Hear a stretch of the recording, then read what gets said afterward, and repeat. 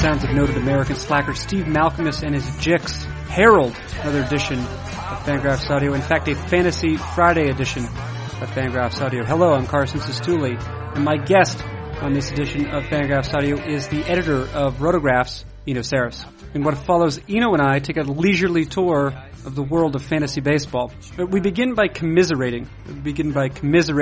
On Thursday, I had the bad luck of forgetting to roster Marlins right-handed pitcher Josh Johnson, who had an excellent game. While Eno's unable to solve my problem, of course that's something I should be able to do on my own, I ask him if he's made any similar gaffes, and if so, which sort. We also consider situations from any number of leagues in which either myself or Eno has witnessed other owners behaving badly, which is to say not necessarily breaking any particular rule, but perhaps with some of their maneuvers occupying that very gray area between what is and what is not illegal according to that league's constitution. Eventually we discuss some actual players, in particular some younger players who've been promoted of late, names like Shelby Miller, Trevor Rosenthal, and Andrew Werner of the San Diego Padres are definitely invoked.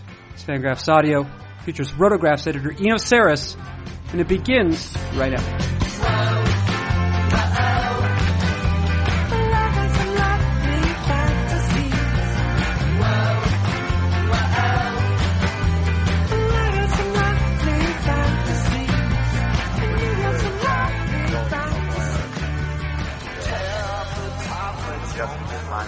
What I'm bad at is when I come back from the trip, I'm usually sick, and for some reason, getting back on my own time zone is much more difficult. More complicated, yeah. Yeah. Well, we could probe that at a later date. Yes.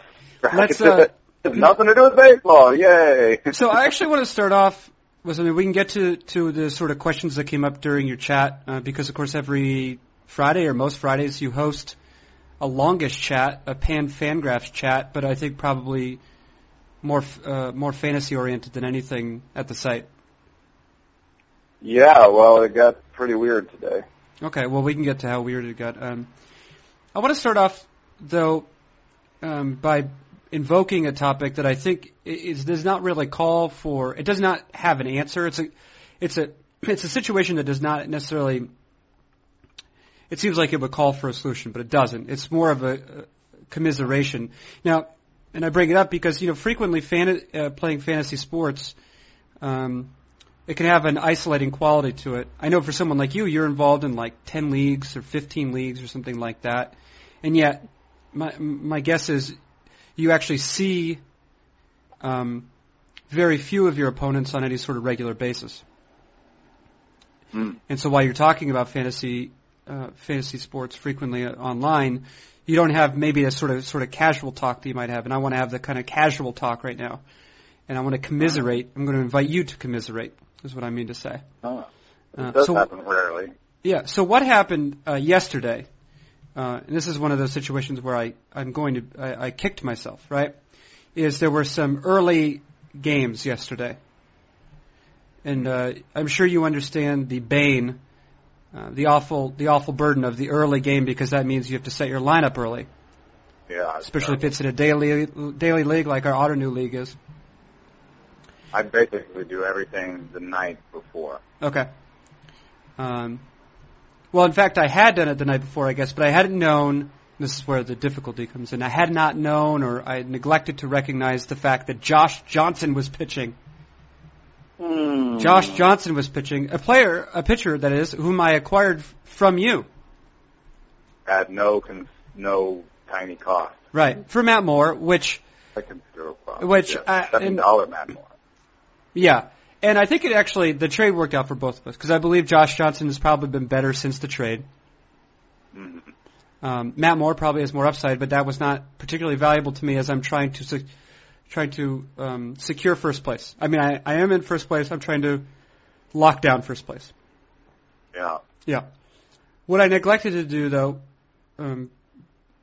between yesterday and the night before last, was to roster. I don't know what the official fantasy term is.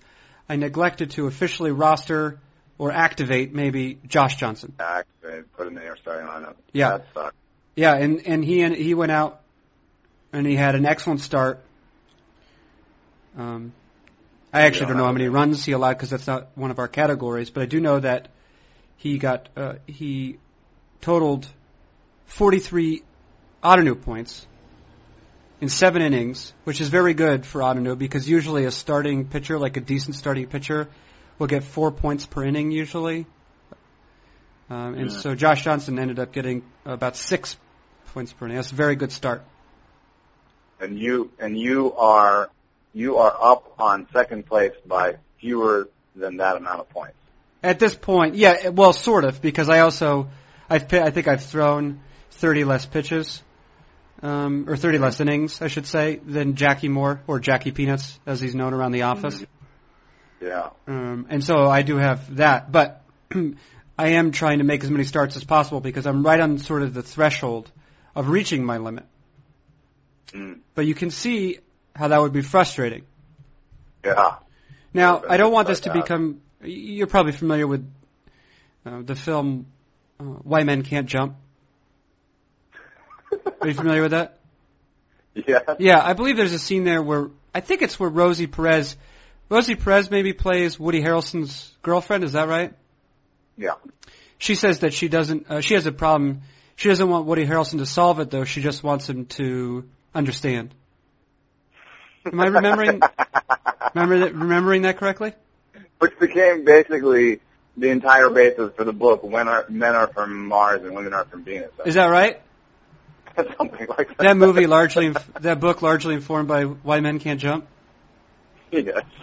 Anyway, the point is, that's all I'm saying right now is that I'm not asking, because obviously I know what the solution to the problem is. I mean, either... Your lineups. Yeah, I study my lineup, or I could go back in time. Oh, that'd be sweet. It would be sweet, but it's probably not the first thing I would do. Kill Hitler, obviously, is the first thing I would do. First thing anyone should do if they have access to a time machine. Go back and kill Hitler. What's weird to me is that, even when your story about your fantasy team has a little bit more of a constructive point, people stop listening. They just they turn off. And I don't get that because, first of all, I can't stop listening to people's stories about their fantasy teams because it's my job. Yeah. First, that's the first point. But second, I guess, I think that there's a lot to be learned. I wrote this post this last week about how I ended up 2 ties short of a playoff spot in Mark Normanden's league, and how frustrating that was. And part of the reason I wrote it is because I did want empathy. I wanted, I felt it was painful. The name of the post was, "Well, that was painful. It was painful," and I wanted to emote about it. Yeah. But I also thought, why not look at this and see what I can learn? And I thought there was a couple of real strong lessons. One was, I was out of the playoffs to begin with, and I made a run sort of at the third place team late. And I think when you're in a position like that, you don't necessarily need to mortgage your future at all because that's something that first, second, and third place should be doing. I think in a way is really going for it. But a fourth place team, maybe you should kind of keep an eye on the future because, these late season runs are less likely. So I sold Brett Anderson, a $1 Brett Anderson for a rental. Yeah, for a rental of Dan Herron. And, it's possible that they've been, I did get Herron for his good start. I saw that it was Seattle and Oakland. I think I got Oakland twice in Seattle, so I've had him for 3 good starts. But, what's the difference between that and Brett Anderson, who's been at home for 3 starts? So, sorry to interrupt. What format, though, are we talking about here? Head-to-head, mostly 5x5. I know that we have OBP on, I think there's a couple extra stats, but it's head-to-head, and, he could have helped me. And Anderson would be nice to have on my roster for next year. So it definitely was a bad decision, I think. And I wanted to see if people thought it was a bad decision or if it was Fred Anderson is the kind of cost of business, you know. So I wanted to see that. And then also, I kept Brian Anderson on my bench all year, and I kept Brian Howard on my bench for half a year before he was playing again. And we only had like a 6-man bench. So basically, I would probably have been in the playoffs if I had cut bait on one of them earlier and had a more dynamic bench. So that's something you learned, is what you mean to say? I think so. I think what I learned was, you know, when you're out of the top 3 or 4, you know, if you're sort of on the outside looking in, but you're close, then try to find a way to compete without really mortgaging the future because you're not there yet. Well, and then the other thing is, when you have a short bench, you can take a flyer on an injured player, but you shouldn't take a flyer on 2 injured players, probably. You know, I'm going to correct you or amend a point you made. You said that people will shut down or shut off once you start talking about your fantasy team. I think that they shut down or shut off when you start talking about your fantasy team to the extent that they'll shut off or shut down when you talk about yourself, or they won't shut off when you talk about yourself, to the extent that you can make what you're saying about them as well, right? I mean, that's sort of the secret to stand-up comedy. A lot of stand-up comedians talk in the first person, and I know Mike Birbiglia has sort of spoken to this directly, especially as he's kind of done some advertising for his movie that's out, I think, the Sleepwalk with Me. But if you can make the story, if you can allow the person listening, your interlocutor, right, to see themselves in the same position, then I don't think that's a problem. You just have to create a narrative that makes it interesting enough.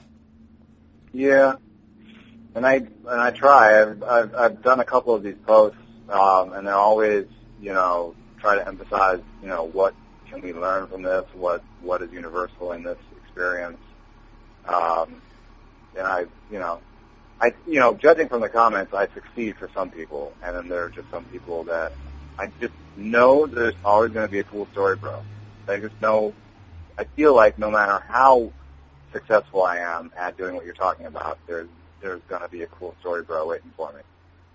Wait, what is it? Cool story, bro? Yeah. This is a thing people say as like a put down? Yeah. Oh. Do you know what the genesis of that is? Gosh. I feel like I should know. I don't think I know off the top of my head. Why would you say, yeah. Oh, cool story, bro. Oh, know your meme. Yeah, let's do this is, we're doing this, this is called Googling the internet while we do this. Oh, yeah, they have a site called, like, Meme Watch or something. This is from Know Your Meme, in fact. It's a catchphrase often seen in image macros as a sarcastic response to on message boards or in comments to posts that are deemed boring, pointless, or too long to read. Similar, not dissimilar to TLDR. Yeah. I knew it was a forum thing, but I thought there might be a story or something. Well, here it is. Here it is. You ready? The phrase cool story used as a sarcastic response to a narrative was first seen in the 2001 film Zoolander. Actor Owen Wilson's character Hansel tells a long-winded story about a drug-induced hallucination. In response, the background character named Olaf yells out from across the room, "Cool story, Hansel," while laughing. Yeah, and then of course it moved to 4chan, which I don't know much about, but I do know is popular as an internet thing. Yeah. Yeah. But yeah. It is often commented at me whenever I talk about my issues. But, you know, it is interesting because, I mean, the reason I'm in so many leagues to begin with, other than enjoyment, is the fact that I use them to inform my writing, and I use them as simple as, it can be as simple as, oh, I need to write something, let me open up one of my leagues or open up all my leagues and look for an interesting waiver transaction or look for an interesting problem I'm having or, you know, look at a DI I'm looking at dropping or picking up. You know, that's, and then also, you know, each of these, I think that half of them are sort of have an advanced stat like OBP or OPS or something in there, and then half of them are sort of traditional 5x5, half of them head-to-head, half of them are roto. Slightly more than half are keepers, and the other half aren't. So all of these things allow me to kind of stay on top of the different issues that people have. Start a score sheet league this year. I think, have you ever, because it seems like maybe taking off of this, you could, when you're talking about your fantasy team, talk about it mostly in terms of your failures. I think people would respond to that more often because typically hearing people brag about their fantasy team, unless they're very good at bragging. People... I did do one post for you at Knotgrass where can I brag about this one fantasy team? Yeah. Well, that was more tongue in cheek for sure. Yeah. Well, I have a very good fantasy nobody team. Wants to hear anybody brag, which is a lesson you could learn. Right. That I could learn? No, but I'm very good at bragging, though. That's the difference. I have a specific talent for it. Yeah. Okay. No, but so we did a little commiserating there with regard to Josh Johnson. That's a thing that happens. It's a gut punch for sure. A fantasy gut punch. You forget to roster your player. It's a thing that happens. We've spent a moment commiserating about it, and we can move on. I want to ask you about another situation, and I'm curious as to whether you've seen anything like this in any of your other fantasy leagues and how you might approach it. Let's just say a friend of mine, right, is in first place in an auto new fantasy league. Just a guy that I know. Okay? Now he's trying to secure first place, and to do so, recently he's put a couple players up for auction. And what he's found is that another guy in the fantasy league, we'll just call him Saubert Ranchez. The guy's name is Saubert Ranchez. He noticed that every player, my friend that I have here, every player that he puts up for auction, Saubert Ranchez will bid on that auction, and because he has more money, will generally place the highest bid for the player, and then immediately after acquiring the player, will cut him. So, for example, recently my friend put up Rick Porcello. Is it Porcello or Porcello? You don't know. I'm not asking you. Never mind. You don't know these sorts of things. Definitely not the person. It should be Porcello, but I think it's Porcello. Put up Rick Porcello, who's pitched quite well recently. It seems like he could be had for not that much money. My friend, who's in first place in this auto new league, put up Rick Porcello for auction.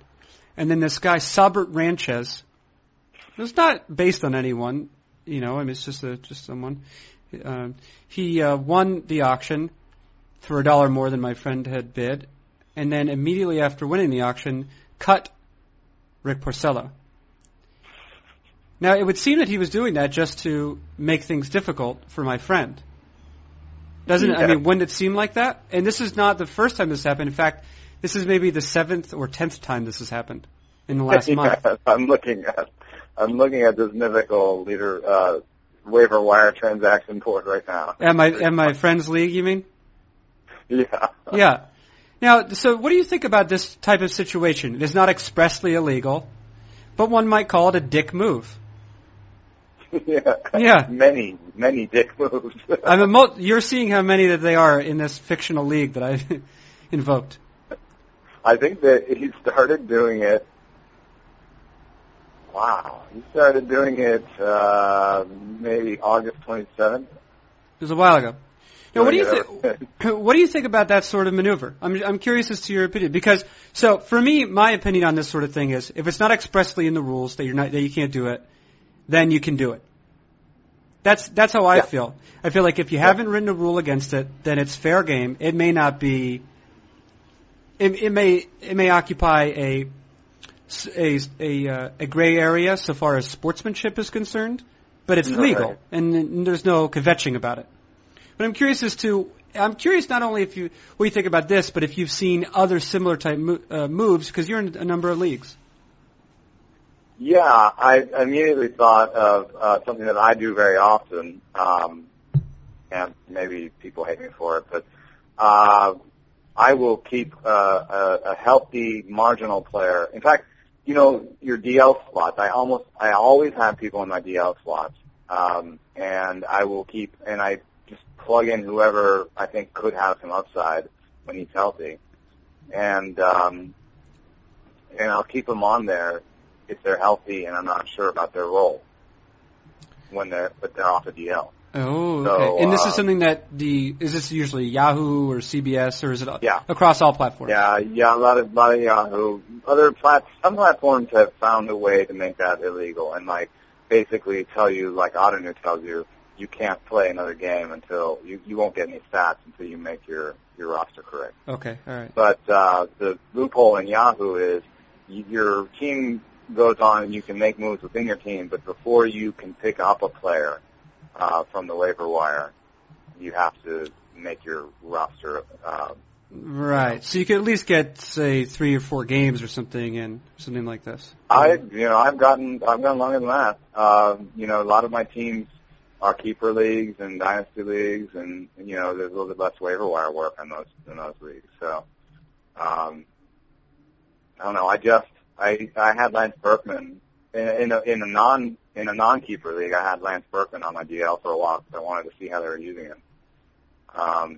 And that one I think went probably like 4 or 5 days before I decided that I had to make my roster correct and move on. Right. Now this is not an expressly illegal maneuver, though. No, but it does anger people. Have you been approached actually with regard to that? Never in my leagues. I mean, for the most part, I'm playing other writers, so I think that writers in particular have they believe that you've found a loophole in your gaming system in a way. They're less likely to hold it against you than maybe someone who just wants to play and finds it unsportsmanlike. And in which case I would say make a rule. Right, and that's it. That's it. Make a rule. That's right. That's what we'd say. Now, can you think of anything offhand that would constitute a move, or something you've come across in the many leagues that you've in which you've participated, or on which you've commented? Maybe readers, listeners are in a league like this. Something where you feel like even though it was not expressly covered by the rules, might be considered illegal. Yeah, someone just asked me about this too. You can change certain settings on certain platforms until certain moments. I think you can change the trade deadline. If you're before the trade deadline, you can make it later. And I think you can change some playoff things before the playoffs happen. So someone asked me, "Oh crap, I'm in this 12-team league, and I meant to have 6 people in the playoffs, and I actually said 4, and I can change it, but I probably shouldn't." And I said, "Yeah," because the sort of number one rule in fantasy is no rule changes in season. Right. And I think that's enough of one, especially because when you change something like that, you're changing something for everybody in the league. When I'm doing something on my DL, it's something I might get a couple extra at-bats out of, a run or two. It's a way that I'm sort of gaming the rules and I'm working with my own roster. But if I did something that was like, or affected all 12 teams in the league in this sort of monolithic way, I think then you can call upon the sort of accepted, basic fundamental rules of fantasy, of which one is no changes in season. Right, because I guess more than anything, and this is true for all games, is that games are really only as, in a certain point, the pleasure that you derive from them is dependent on the sanctity of the rules. And if you change the rules, like if in soccer, for example, I might have invoked this elsewhere on the podcast, I apologize if so, but like in soccer, if like you're in the middle of the game and then all of a sudden you called that when the ball goes out past the end line that it wasn't out of bounds, right? Then if you just call that in the middle of the game, then it makes the game no fun, right? Because up till that point you've been avoiding doing that. And that's a constraint that has informed the game up till that point. And then if a person just takes it upon himself to say, oh, no, that's not illegal anymore, or, that doesn't give possession away, then you've changed. Especially if, say, that person has the shorter team and has a disadvantage on corners and has therefore, lobbied for this change in rules because it gives them an advantage. It's like, oh, look, I've got a bunch of sluggers, high OBPs in my league. Hey, I meant to put OBP as a category, didn't I? Yeah. Now, let me ask you, have you seen these sorts of situations in leagues where money is at stake, or where something, or sort of in industry type leagues, or is this more like home style leagues? There's a little bit more homespun because, if there's because like a rule change or something, like that's definitely not going to happen in a money league. Any little thing becomes magnified, and becomes a really big deal. Right, and anytime. Yeah. I was assuming for an industry league too, where at a certain level, your kind of like the ability to trade off your name is compromised, right? If it hurts you in that, like if you finish last place in every industry type league, that doesn't look very good. Yeah. Yeah. Yeah. And if somehow you're the victim of a rule change, that would seem to hurt.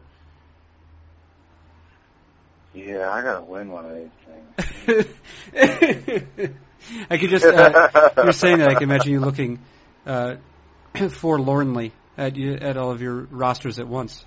This has not been my best year, and I'm definitely gonna have to cut back a little bit next year. I definitely can see where I got into trouble a little bit in some of my leagues. Was it systemic? At a certain level, did you? I didn't make enough trades. I didn't because a trade I think is one of the hardest things in fantasy. You got to sit down, and some people treat it as an easy thing and they just fire off offers, but those aren't likely going to be met with great responses. I think. The best trade is you sit down, you get to know your entire leaderboard as it stands, and then you look at which teams are actually going to be buyers, and then you find where they might actually have a little bit of a surplus, and you really sort of examine at least half your league's rosters, and then you really try to be open-minded about what might be an asset for them and what might be an asset for you, and it's just it can be time-consuming, and when you have 15 leagues, you're sort of just like you're basically setting lineups and not really spending that beefy time in there. So right now, yeah, and that's probably the one. Gonna win yeah. Well, I was going to say that's the one thing where with a trade, right? You can go about waiver wire pickups and drops. That's sort of, in that case, you're sort of insulated from the particulars of your league. You're still paying attention to the scoring system, but generally speaking, a scoring system is going to favor a good player and is going to, not favor a bad player, generally speaking, right? Yeah. So when you're doing waiver wire pickups, when you're doing, typically when you're doing your draft or your auction, you're sort of insulated from the particulars of your league or the particular opponents in your league. Also, I have to go check now to see who's winning some of these leagues. Right. But when it comes to trades, you have to evaluate not only the other rosters in your league and the strengths and weaknesses of those rosters, but also the people who own or are in control of those rosters. Sure. Because that happens a little bit more in Rider League, where you really know what they like and dislike, and you can even find them on record about that. Right, or if you know the people, for example, you and I know, just within you and I are in a league together, and we know that some people are more willing to trade. You also know the people in your league who've maybe given up and aren't going to check emails about it. And so, you have that sort of sense. But no, I'm not calling out anyone in particular, but I think it's generally the case that it's easier to make a trade with someone who's available, who's like maybe in the top 6 in the league, like has a top half of the league, or is maybe like dead last and is just like, sure, I'll make a trade because I know I'm rebuilding, and maybe doesn't even really look at the parameters of the trade. They're just like, all right, fine, Like I'm getting a young player. That's all I care about. Those players are young, yeah. Right. Yeah. You know what I found though? So just on this point, what I found this year is I'm going to win 2 or 3 leagues.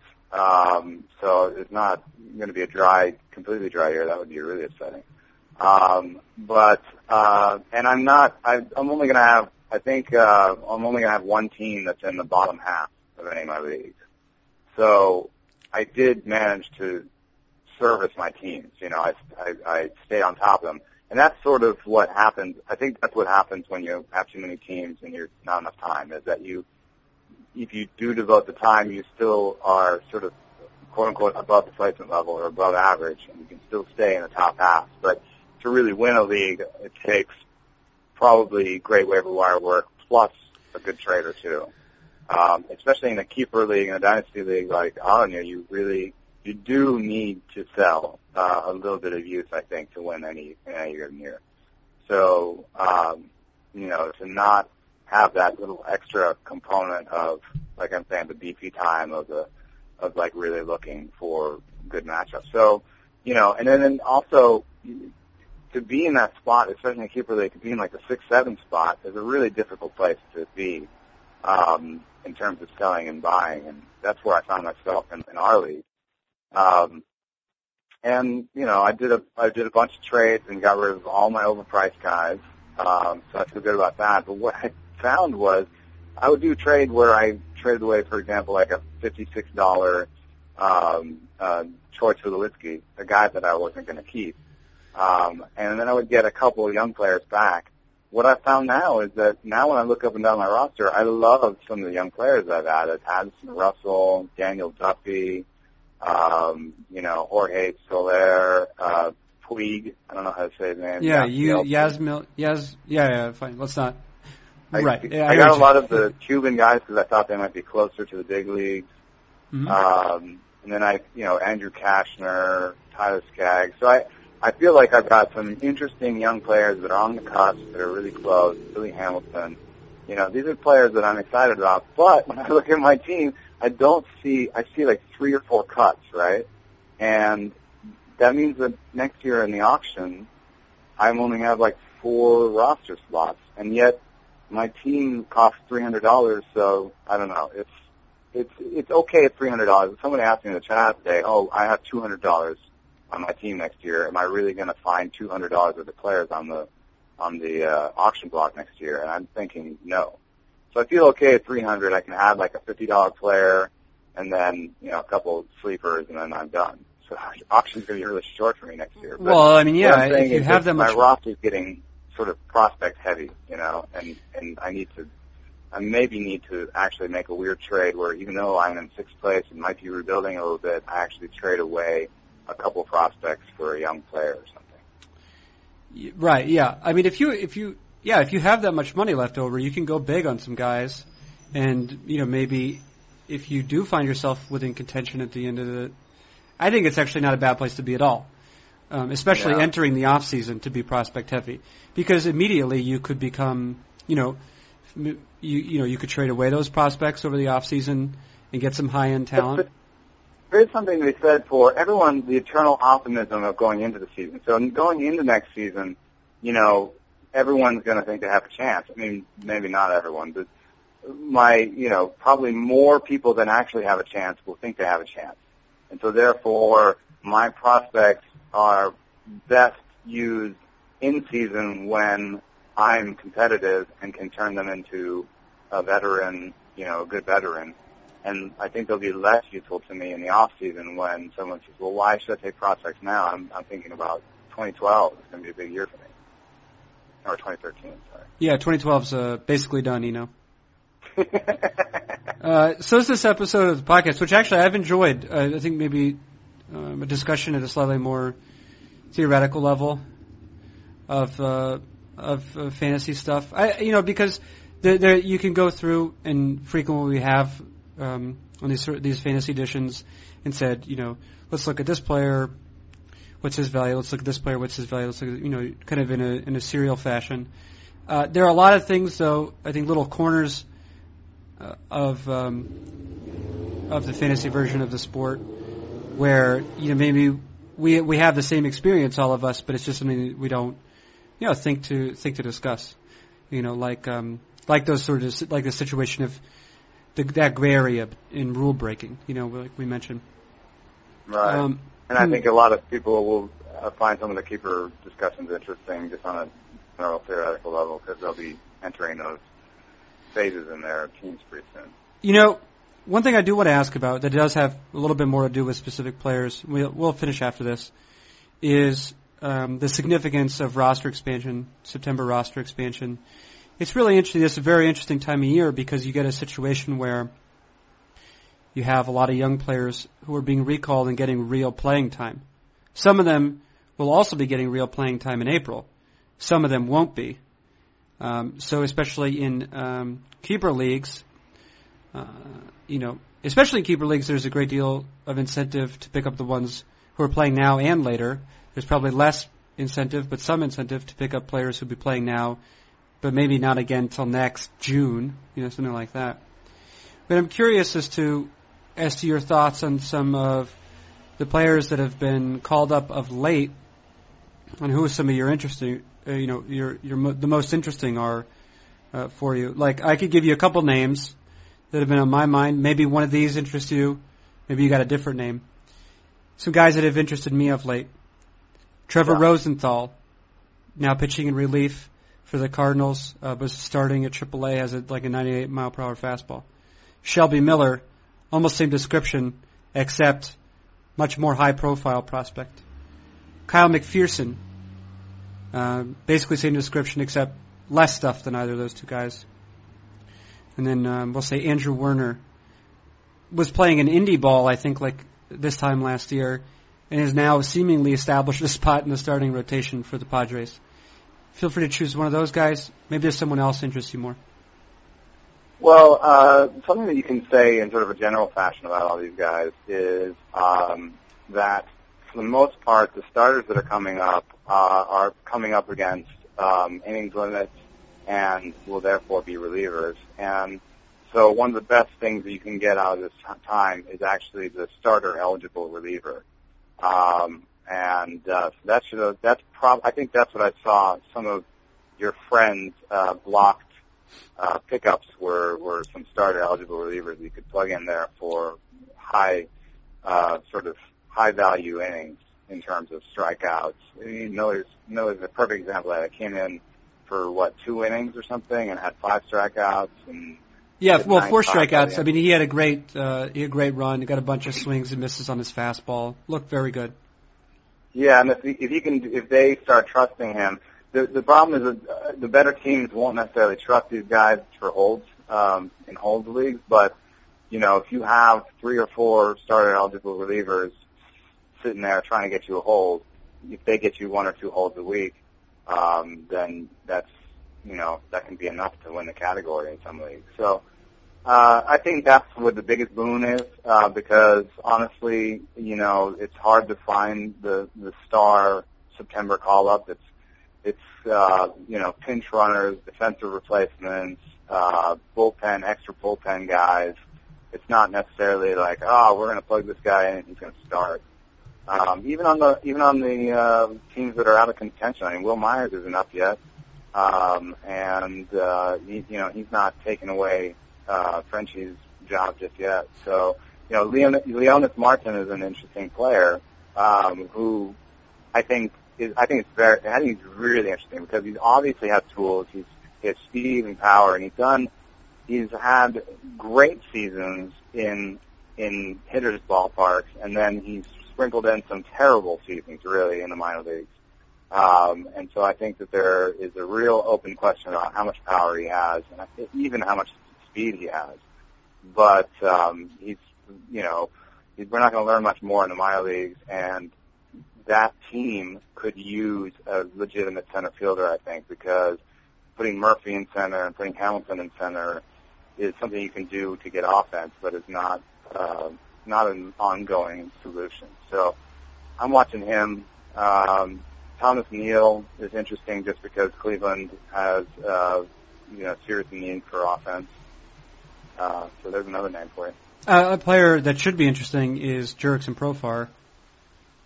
I just don't see. That's a team. That's a juggernaut team. That's, obviously Ron Washington likes Michael Young on some level, and I don't think. Also, Michael Young has like a big contract left. If this was next year, and the same thing was happening, I would say, okay, it's time.